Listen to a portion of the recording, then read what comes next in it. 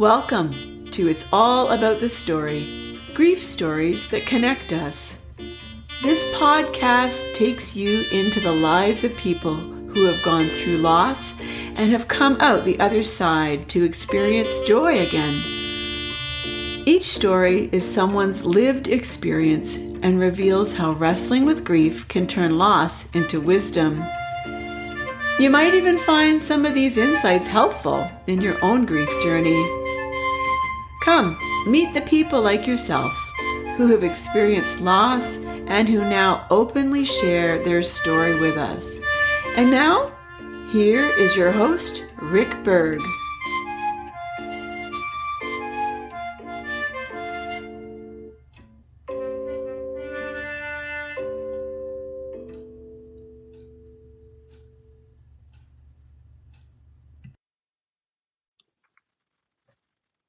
Well, welcome everybody to It's All About the Story. It's great to be together. Once again, my name is Rick Berg, and I'm your host, and continuing our series of wonderful stories to hear about people's loss, difficult as they are, but hopeful of gains too. I was just thinking that, just talking to our guests briefly before we got on the program here, I think this is the first program I've recorded with a widower, and Reg Hardwick is a widower. I wanted to bring him on to share his story a little bit. He lost his wife at 47 years of age. Reg also was 47, a son who was 18, a daughter who was 20. And I wanted to get his perspective on his early grief experience, also what the journey has been like for him during the last 10 years, and also how he chose with his children to honor his wife after 10 years, the anniversary being this past Monday. So just really good. Reg, welcome to the podcast. Thank you so much, Rick. You know, Reg, talking to you before the podcast, I was just awestruck by your story. And, as a grief counselor, many people come into my office and they have this, I don't know if you call it a need or a desire to somehow connect with that person who has died very quickly following the loss. Many who grieve, I think, are looking for signs that the person who has died is kind of still with them in some way. And I'm just wondering, curious, how did you experience this following the death of Monica? So it's interesting. Now, I happen to be a Catholic, and so I subscribe very closely to the Catholic teachings on all these things. And what that meant was, before she died, she was unconscious in the hospital for 3 days. And so one of the things that we did actually is we had saints, both living and those who have gone before, praying for us. And so one of the saints we actually asked to pray for us, he hadn't been canonized yet, was St. John Paul II, because he was somebody really important to us, because she had a Polish background and he, of course, was Polish. Mm-hmm. But we asked a lot of people, both in this life and the next, to pray for us. And so then when she did pass on, it was sort of really interesting to have this sort of communion of the saints, as we call it, experience. And so on the one hand, it was not wanting to claw her back from the next life so much as wanting to feel that assurance that, things had turned out okay for her. And it was so funny because we had this wonderful experience of a very close friend of hers had a vision of her within the hour that she passed away, where she basically was just glowing and smiling and saying, "I'm free." And so we were told that a couple of days after it happened. In fact, it ended up being told, the story was told as part of the prayer service the night before the funeral. That person told that story to everybody what they'd seen. And so, in so many ways, then the experience of her was not simply an experience of her being close. Although, of course, I had dreams where she seemed very much real in those dreams. But at the same time, that those were almost secondary compared to the experiences of assurances of things. And so one really good example, well, two examples I'll give you. The one is when we were looking for a place to bury her, we let the word be known to the graveyard beforehand that her father had passed away just a few years earlier. And we wanted to see if we could bury her near her parents' gravestone. And so we meet with this guy, and he's got this shocked look on his face. And he says, "This never happens." The spot right next to her parents' spot was available. And her parents' spot was a double deep, and this one was a double deep. And so her mom is still around, by the way. And so her dad was buried there. And so we were able to bury her right next to her parents And so we got these twin headstones, and they even have like a flower vase on one and candle holder on the other, and the same shape and everything. They got both names, and so it was neat. And so her mom even observed. She said, it'll be like we're holding hands. Now that said, her mom is still gone 10 years, and she's now her mid-90s, and still waiting. I think probably not in a hurry for that to happen. Partly because one of the great consolations that came from this was that my son ended up living with his Polish grandmother after traveling the world a little bit, and so I think he and she have been just really good for each other, and they've both been much healthier for it. But the other story that I wanted to share with you, and there's a whole bunch like this, was I went to a conference a month after she passed away. This is a conference that I go to twice a year. It happened to be in Atlanta, and and again, I practice a lot of Catholic practices. And one of the Catholic practices that I practice is praying the Rosary every day. And for those who are familiar with the Rosary, there's 4 sets of what are called mysteries, or basically parts of the life of Christ. So the joyful mysteries, which are typically prayed on a Monday and on a Saturday, tell the story of the Annunciation by the angel Gabriel, followed by the visitation of Mary to her cousin Elizabeth, followed by the Nativity of Christ, followed by his presentation at the temple, followed by finding him in the temple as a 12-year-old. Then there's a set of mysteries that were just recently introduced, whereas the other ones go back about 1,000 years or so. And they're called the Luminous, and they are talking about the life of Christ. And so they start with the baptism of Christ, and then turning the water into wine in Cana of Galilee, then the ministry proclaiming the good news, then the transfiguration, and finally the institution of the Lord's Supper, the Last Supper. And then there's 2 more sets. There's the sorrowful mysteries, which talk about the passion of Christ, and the joyful mysteries, the glorious mysteries, which talk about the resurrection and everything happened after that. So anyway, I arrived at this conference on a Thursday, and I get to my hotel room, and there's a red velvet pillow on the bed. Well, if you look at the memorial site, you'll see one of the pictures shows me next to Monica with her holding a red velvet pillow. And I bought that for her as a sign of something I told her many years earlier, when she was feeling insecure. I said, look, everything you tell me, I put on a red velvet pillow. I just need to know that everything she said was that important to me. And so I get to this hotel room, and there's a red velvet pillow on the bed. So anyway, I'm in the hotel room, and it's Thursday. And so it's like 3 p.m., which is that's the time that Christ died. So that's a really holy time if you're going to pray.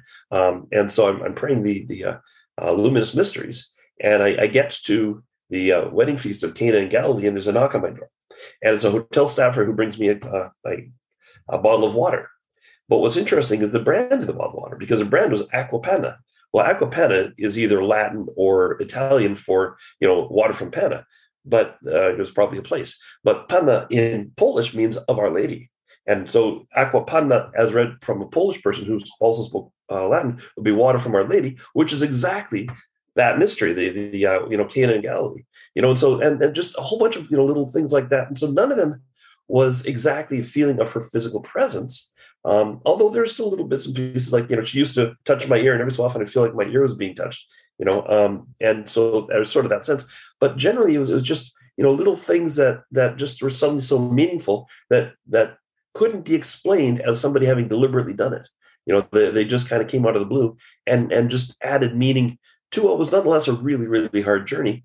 But in some ways, because that's the thing is, you can't take away the pain of grief. You can only bring meaning to it. And I think that's important for the same reason that, they say the greatest pain anybody experiences is childbirth. And yet it's also the most meaningful thing. And that's why people keep doing it, And so likewise, we recognize that grief is a form of birth as well, and also very painful. Yeah. So that's sort of a long answer to your question. But no, it's great. I mean, I've heard some of these stories from others, and some of the stories I've heard from others who come into my office, others have kind of, poo-pooed the idea, to put it bluntly. Kind of say, "Oh, come on, that's just ridiculous. These appearances are maybe just coincidental, or you made them up or imagined, and good for you." But I guess I'm wondering, we need to honor those events, I guess, in people's lives, and see them spiritually or mysteriously or something that happens that because we need it in our life. And so how do you explain that to people? I mean, I'm sure people have kind of said to you, well, but maybe they haven't, but I mean, are these really true? Or, I mean, did you just kind of, did you manufacture them? Did they, were they created by our own, what do you say from your own worldview to people? Well, I have found that the explicit rejection of faith requires much more faith than the acceptance of apparent meaning, and we have to be careful not to stray into superstition.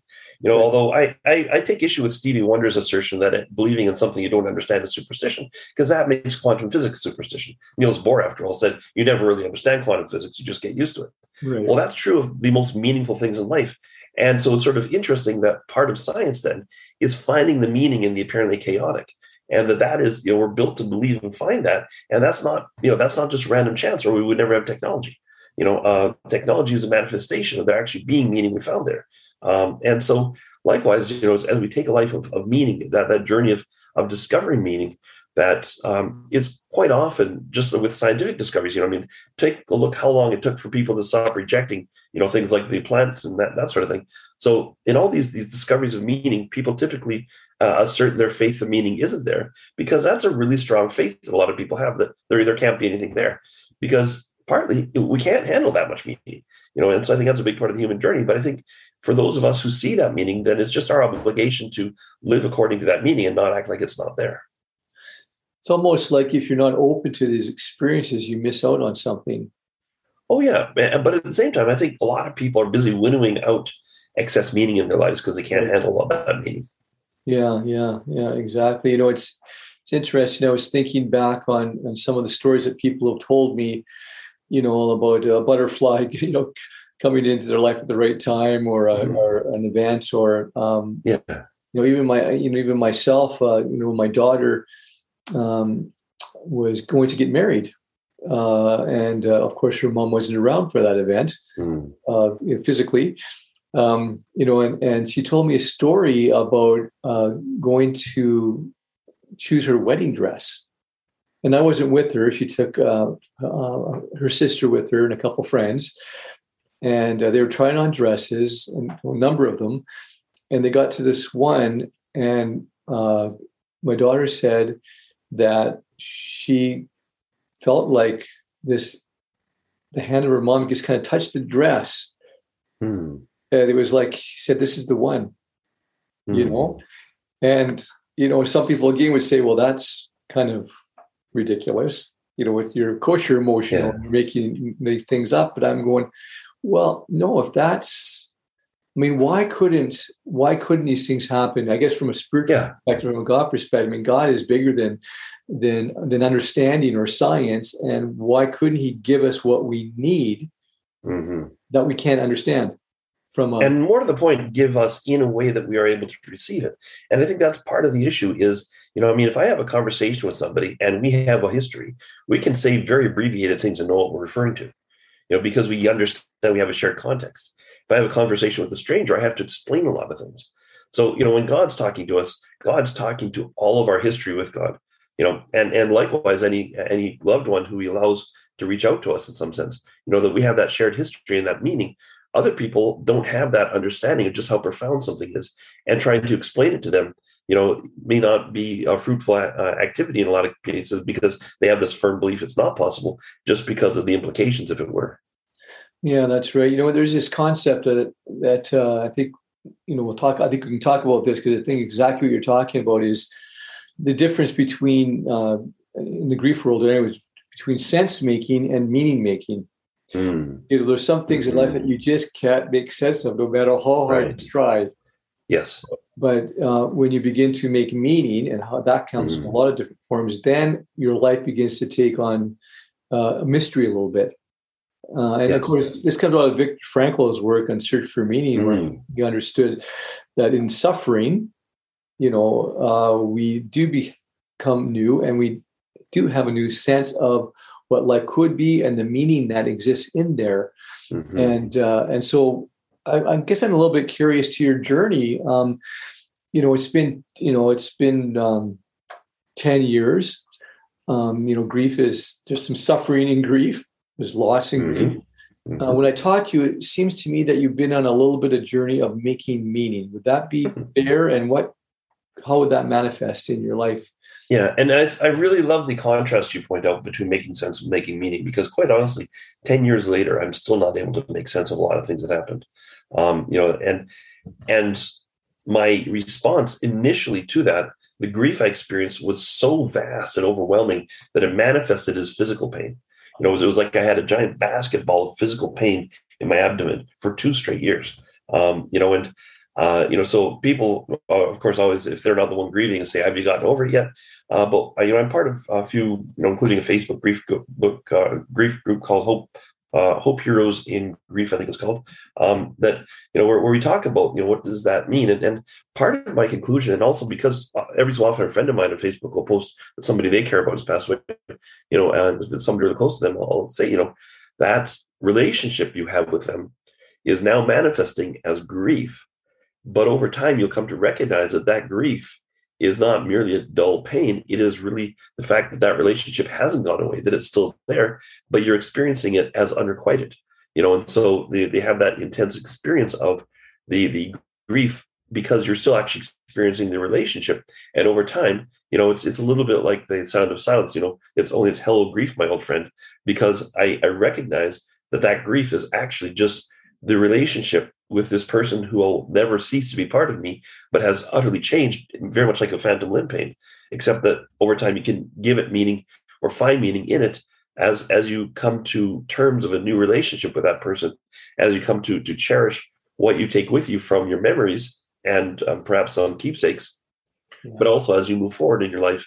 And interestingly, and I'm still doing this, is discovering how letting go is not actually rejected. That the hardest thing initially, in some ways, is the fear of losing that person again somehow by letting go of them and dropping them. I know, it was expressed to me by other people. I hope she won't be forgotten. And it was interesting that was one of my motivators for putting together this memorial website with my 2 kids 10 years later was, now that we've got 10 years of dealing with this and finding, if not sense, at least meaning, that we're at least in a place where we're well enough to honor her without feeling the need to go on and on about how hard it was to lose her. And, how it seems so unjust that somebody that young should pass away. And so I think, it very much like a pearl accruing around a grain of sand in an oyster, so that this meaning, in some sense, is emergent. It's not so much a property of the passing of the person or the grief, but it's an emergent new thing. In some ways, just like a child emerges from conception, it emerges from that journey and becomes a new part of your relationship with that person that then you can use to express who they are and who they were to you and who you are as a result of having known them. And so I like to think that this little memorial that we put together is an expression of that. It is a discussion or expression of all that she was to us and what a good thing that was, and therefore what a good thing it still is because it still has that meaning to us. That's beautiful. I mean, I think that's so healthy to look at, the relationship as still there, different, but still important. And, I find it when you're talking, I was thinking about, grief. I mean, a lot of people think grief is an enemy. And, actually scripture doesn't say grief is an enemy at all. The only enemy is death and it's defeated. But, I always say to people, and it kind of, puts them back sometimes, I said, don't look at grief as an enemy. Look at it as a friend, because the grief is a result of somebody you love. So how can it be that bad? If it's because of them that you're grieving. Exactly. That grief is proof they haven't just disappeared out of your life. They're still there in a really substantial way. Exactly. And so, I mean, if you experience that then as, grief, obviously grief coming back, whether they call them grief bursts or whatever, like you mentioned, how, specific kind of mysterious events have come into your life, but have you experienced also this kind of this grief coming back through your memories, through your stories, through your interactions, and how has that kind of played out? Yeah. And certainly that is the case, but it's sort of interesting because, you just kind of walking along and grief and PTSD probably have a lot in common.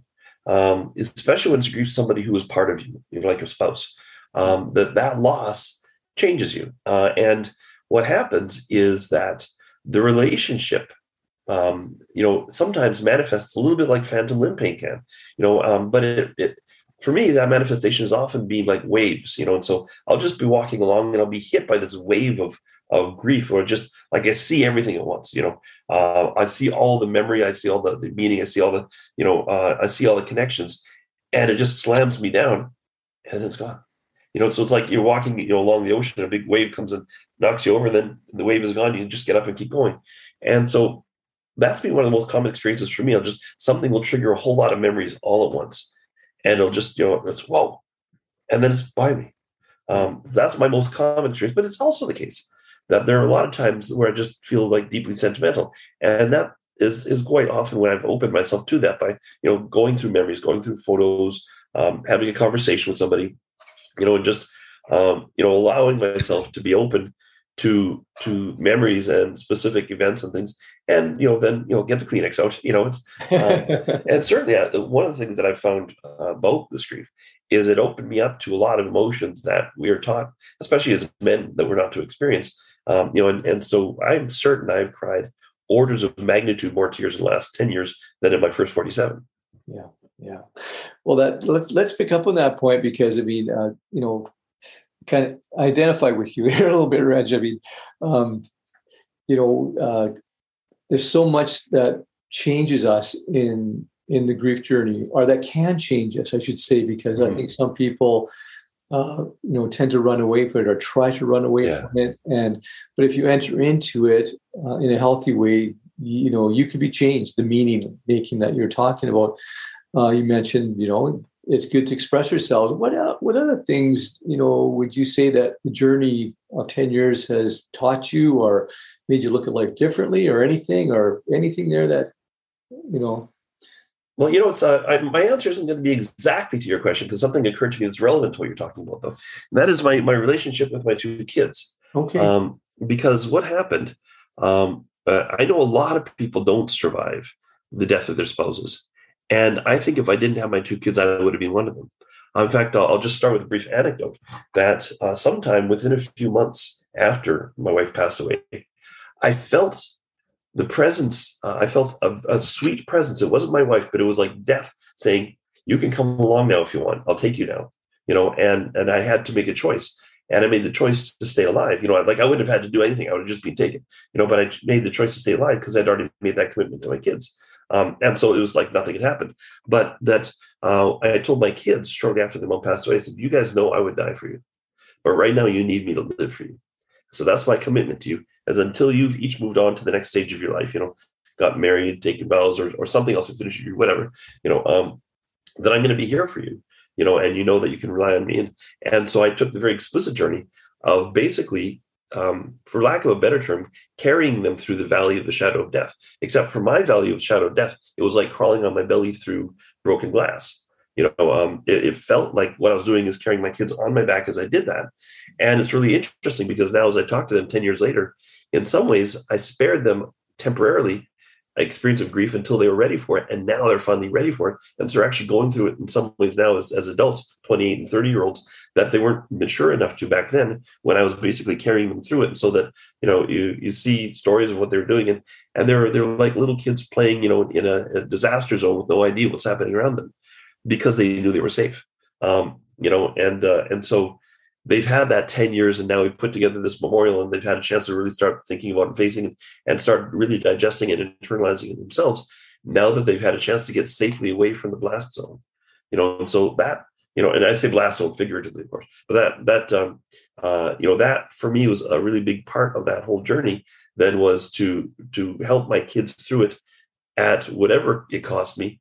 And yet also knowing that if I did survive that, which I seem to have, that I would be stronger and better for having done so. What was it like for you and your kids to come up to the 10th anniversary? Was there, it's interesting because we each processed it so differently. And part of that is my son, his relationship with his mom was so close. That then when his sister got married, he basically, those are the two key people other than me in his life. Those are the two key female influences. And so he had a lot of issues to deal with, and he had to go to counseling and all kinds of stuff to kind of face those down.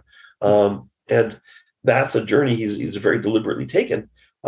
And it was funny because it was unexpected, because it wasn't right away after she passed away. It really started manifesting over a year later when his sister got married, because then suddenly, the other leg was kind of kicked out, and so he's been on that journey for 10 years now, and he's basically getting to a place where he's strong, he's healthy, he's building his future.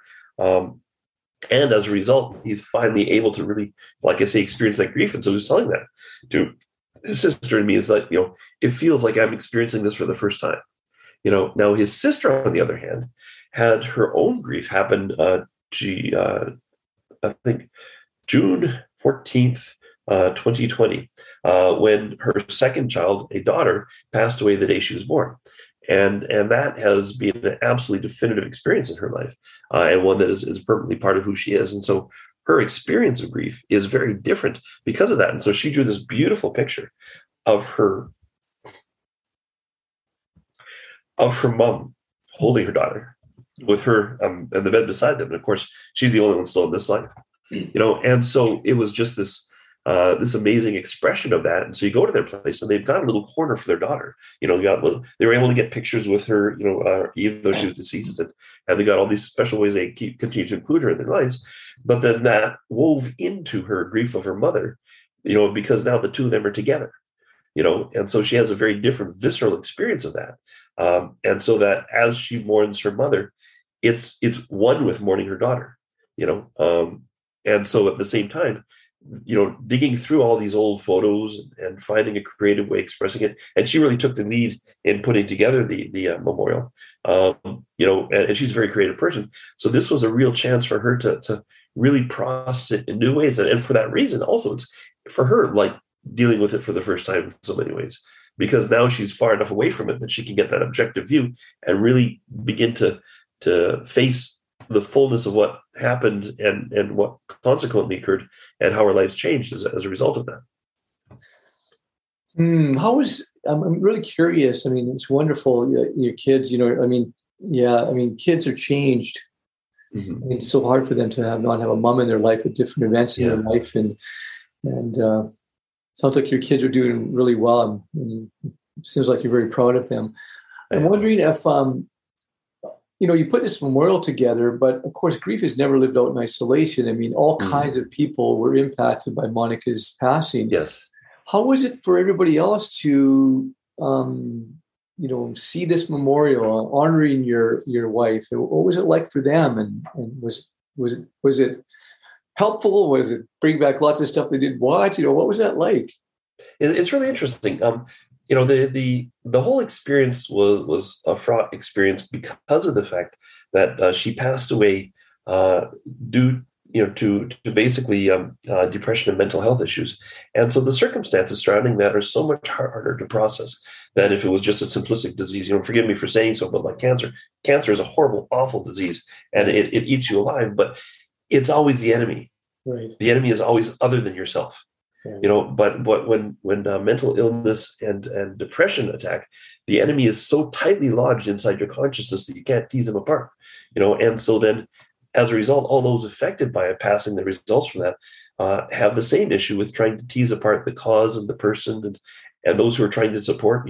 There is no making sense of that stuff. And as a result, when we try to make sense of it, we always make the wrong sense of it. And so there's sort of that reserve that stays as part of the relationship with everybody when that person is brought up, even if that person was beloved, and that never changed, just because we don't have a mechanism for dealing with that. And there's so many things we don't have a mechanism for dealing with in society. Another one is dealing with somebody who's been widowed and still alive, and that's a separate conversation, but the having then put together the memorial 10 years later, people are responding to it entirely positively, but with a lot of reserve. And it's really interesting. The people who are the most effusive about it, by and large, are people who never met her and are just so delighted to get to know her through this memorial, and they're just really pleased with how respectful and complete it is.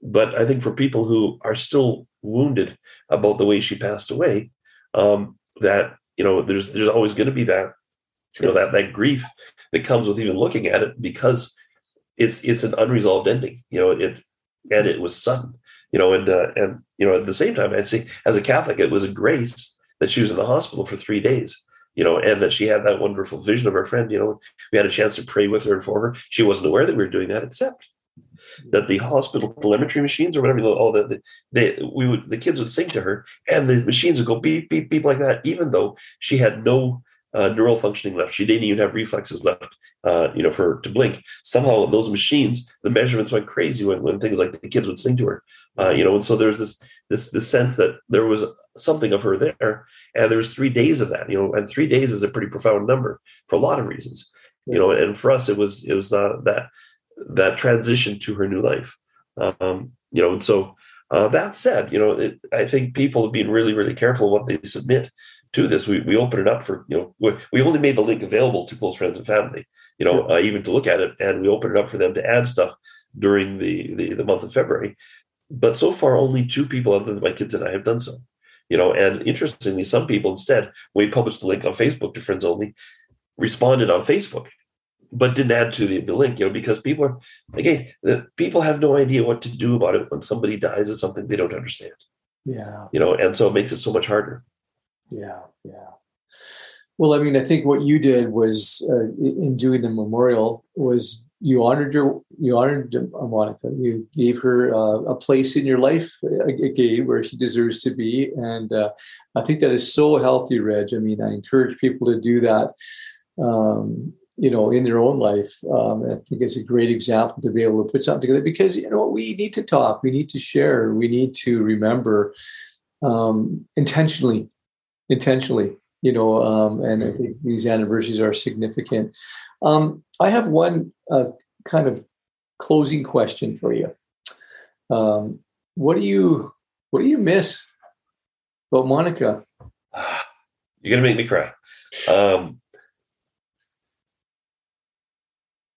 The first thing that comes to mind is her laugh. She had a really unique laugh.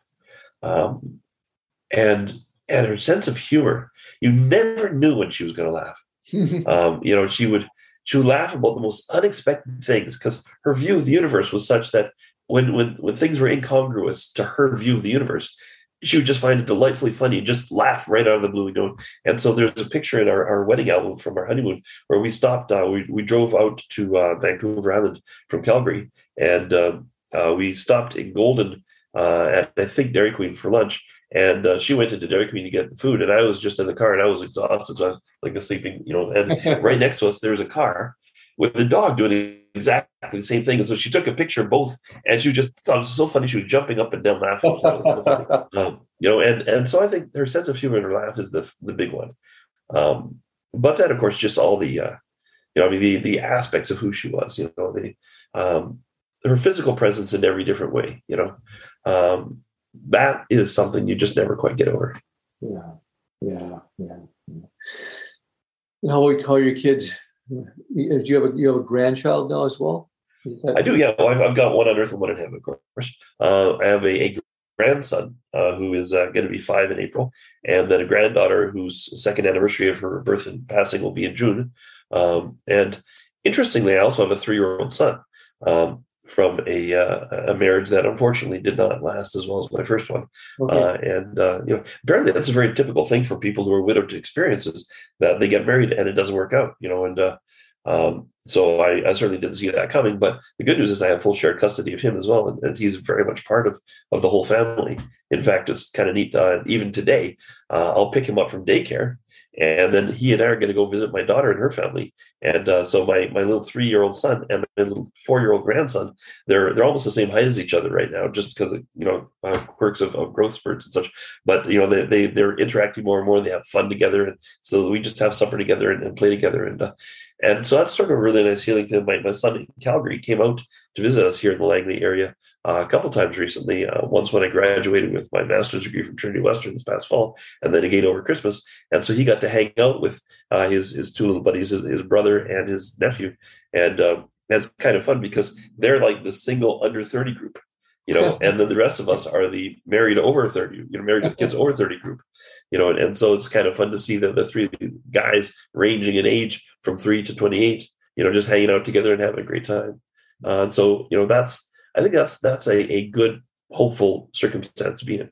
Yeah. Well, I think, it sounds to me that, those two little ones there are going to get to know Monica, because you'll continue to share the story, and your daughter will continue to share the story with her mom, and the life will go on. But the person who's touched will remain forever, and that's really good. Well, I know there's so much more we could talk about, but I try to keep these podcasts to a reasonable amount of time, so my listeners keep on listening. Yeah, fair enough. But thank you so much. Really appreciate your insights and into the grief as a widower, and I'm sure that we'll keep connected here, and maybe another time have another chance to share a little bit about, because there's so much depth to what you've been talking about here that we barely touched the. Well, let me suggest a topic. Next time we record one is the social experience of being widowed, because that by itself is a completely separate thing from the person you've missed, and nobody knows how to deal with people who've been widowed. So, but we can save that for our next conversation. We could do that one together, for sure. Yes, it's a tough. I don't think people understand how difficult it is as a widower. To be all of a sudden, like, I don't know about you, but I had a really hard time taking off my wedding ring. Yes. I didn't know who I was, what I should be. And that transition was not an easy one. So maybe we will talk about that sometime. That would be really good. Sounds good to me. Okay, well, thanks again. And for those people who've listened on today on the podcast, it was great to be together. And I just encourage you to pass on these podcasts to others. I think Reg has given us a lot of insight and also a lot of hope that life will continue as we continue to honor those who we love and always will. So take care. And next time we'll see you on It's All About the Story.